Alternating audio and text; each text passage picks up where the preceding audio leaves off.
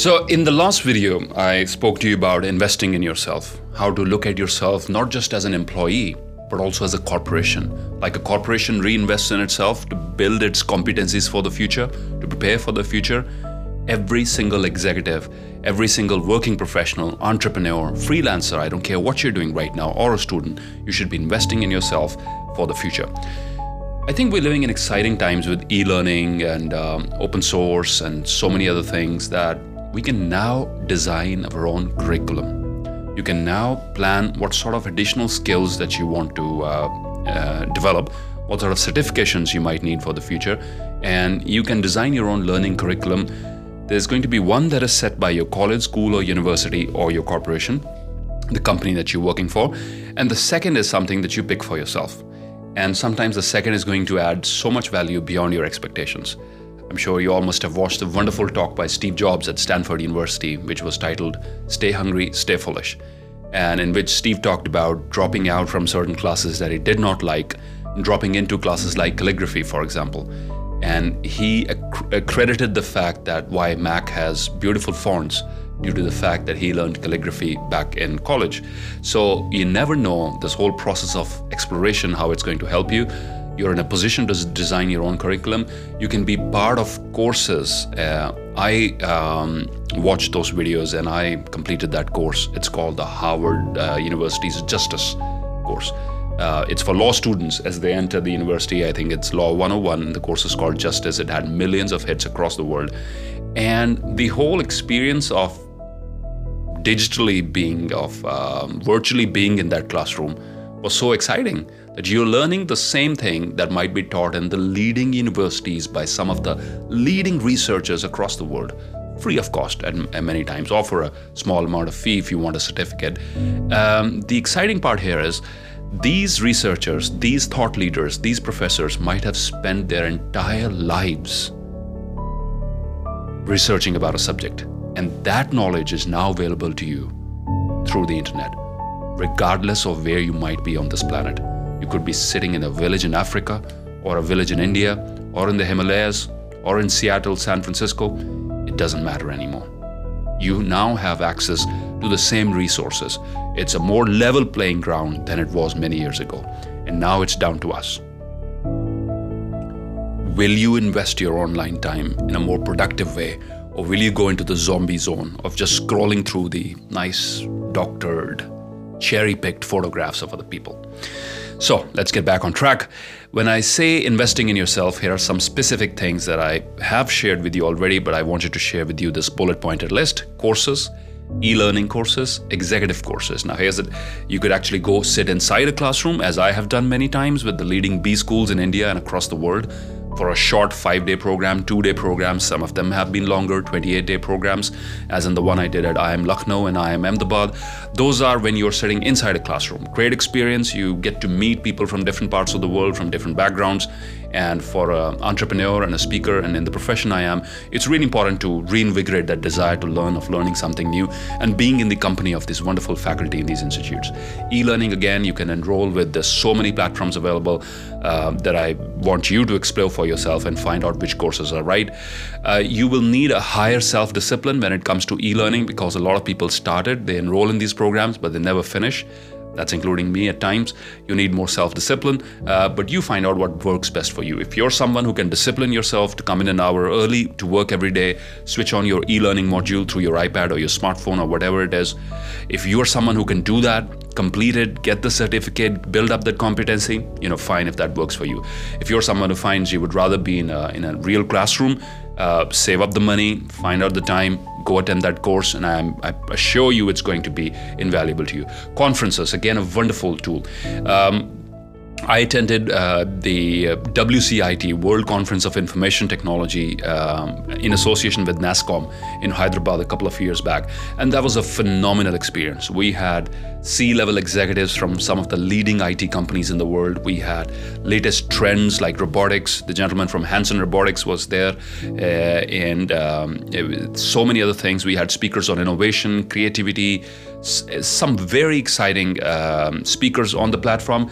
Very exciting peer group, loads of networking. Those 4 days were full of learning and networking, and I believe we should all think of conferences within your domain and conferences a little bit outside your domain, which indirectly add value to what you do. So go to Google, check out what's happening in your vicinity, or if your resources allow you to, if you have to fly to a different part of the world or to a different part of your country, do that, please. It's going to add value to what you're doing. Tools, devices, books, and material. Again, investing in yourself. What are the tools I need in order to build up this competency? What are the devices? What are the books? What are sort of the learning material? Set about some money, as you just like you do for your insurance, for your life insurance. Because just like you do it for your life insurance, you should be doing something similar for your skill insurance, for your career insurance. Put aside some money. Spend some money on your health and fitness, please, on your grooming, on your health, on your fitness, so you're in top shape. You could have the best ideas in the world. You could be very well in a position to execute those ideas. But if you lack the vitality, the health, the energy, the persistence, the staying power that you require to go through them, you wouldn't be able to go very far. In other words, I'm asking you, as I shared before, to be your own learning and development department, right? Every major company has one, but I'm asking you to think of yourself as a corporation as well, not just an employee, not just serving somebody else's goals, but also someone who wants to add value to himself or herself. Therefore, think from that perspective. What are the skills of the future that you might need to develop right now in order to excel in these changing VUCA times? The image that you see on the screen right now would be common across India. And for viewers who are outside India, let me tell you this. The cinema industry in India was largely controlled by domestic, regional, local players. So a certain family in a certain city would own one cinema house and so on and so forth. They were all scattered, different ownership patterns, so on and so forth. Bollywood always has been a flourishing industry. So the content was always available. But cinema houses, the way they ran in this country, have gone some major change. The old model has crumbled and has died down. And the reason why I'm sharing this with you is not only individuals, but even organizations who do not invest in themselves die out. You can only milk what's working right now to a certain extent. But if you don't put money back into it, put new ideas back into it, strengthen it for the future, it's going to be wiped out in these changing times. What you see on the screen is an image that will be common in very prestigious locations in all cities across the country. Old cinema houses which have now been demolished, pulled down to make way for real estate such as shopping malls and other places, because it's a waste of real estate. They never bothered to upgrade themselves.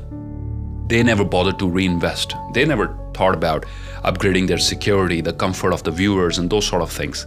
Within that space, what you see on the screen right now is the stock price of a company that entered in the same space, showcasing exactly the same products, the same movies, Bollywood movies, coupled with a few Hollywood ones, but by and large Bollywood movies. The multiplex system, largely pioneered by a company called PVR, came into the scene. And if you see the stock price, I mean, if somebody put in money when this company was launched back in 2006 or even before that, they'd be a millionaire right now. If you put in a couple of $1,000 into this, you'd be a millionaire by now. That's the phenomenal growth. If you look at this chart, it's going straight up in the same space. So I think it's worth exploring this question. Both business models are showcasing the same movies to the same set of audience, and yet one is making more money than has ever been made in the entire sector. And I think it largely comes down to the things that I spoke about in the video before. The hackers' philosophy was not working. They thought they're complete, they're good, everything is working fine, no need to change it. The Kaizen philosophy was not working. The work in progress philosophy was not working. Or in the words of the professor that I was quoting before, these folks, Professor Dan Gilbert, these folks had come to a conclusion that they're done, their business model is perfect, and since Bollywood is churning out thousands of movies every year, they will never go out of business. But they were wrong, and time has proven them wrong. And I think the same risk is there for every individual.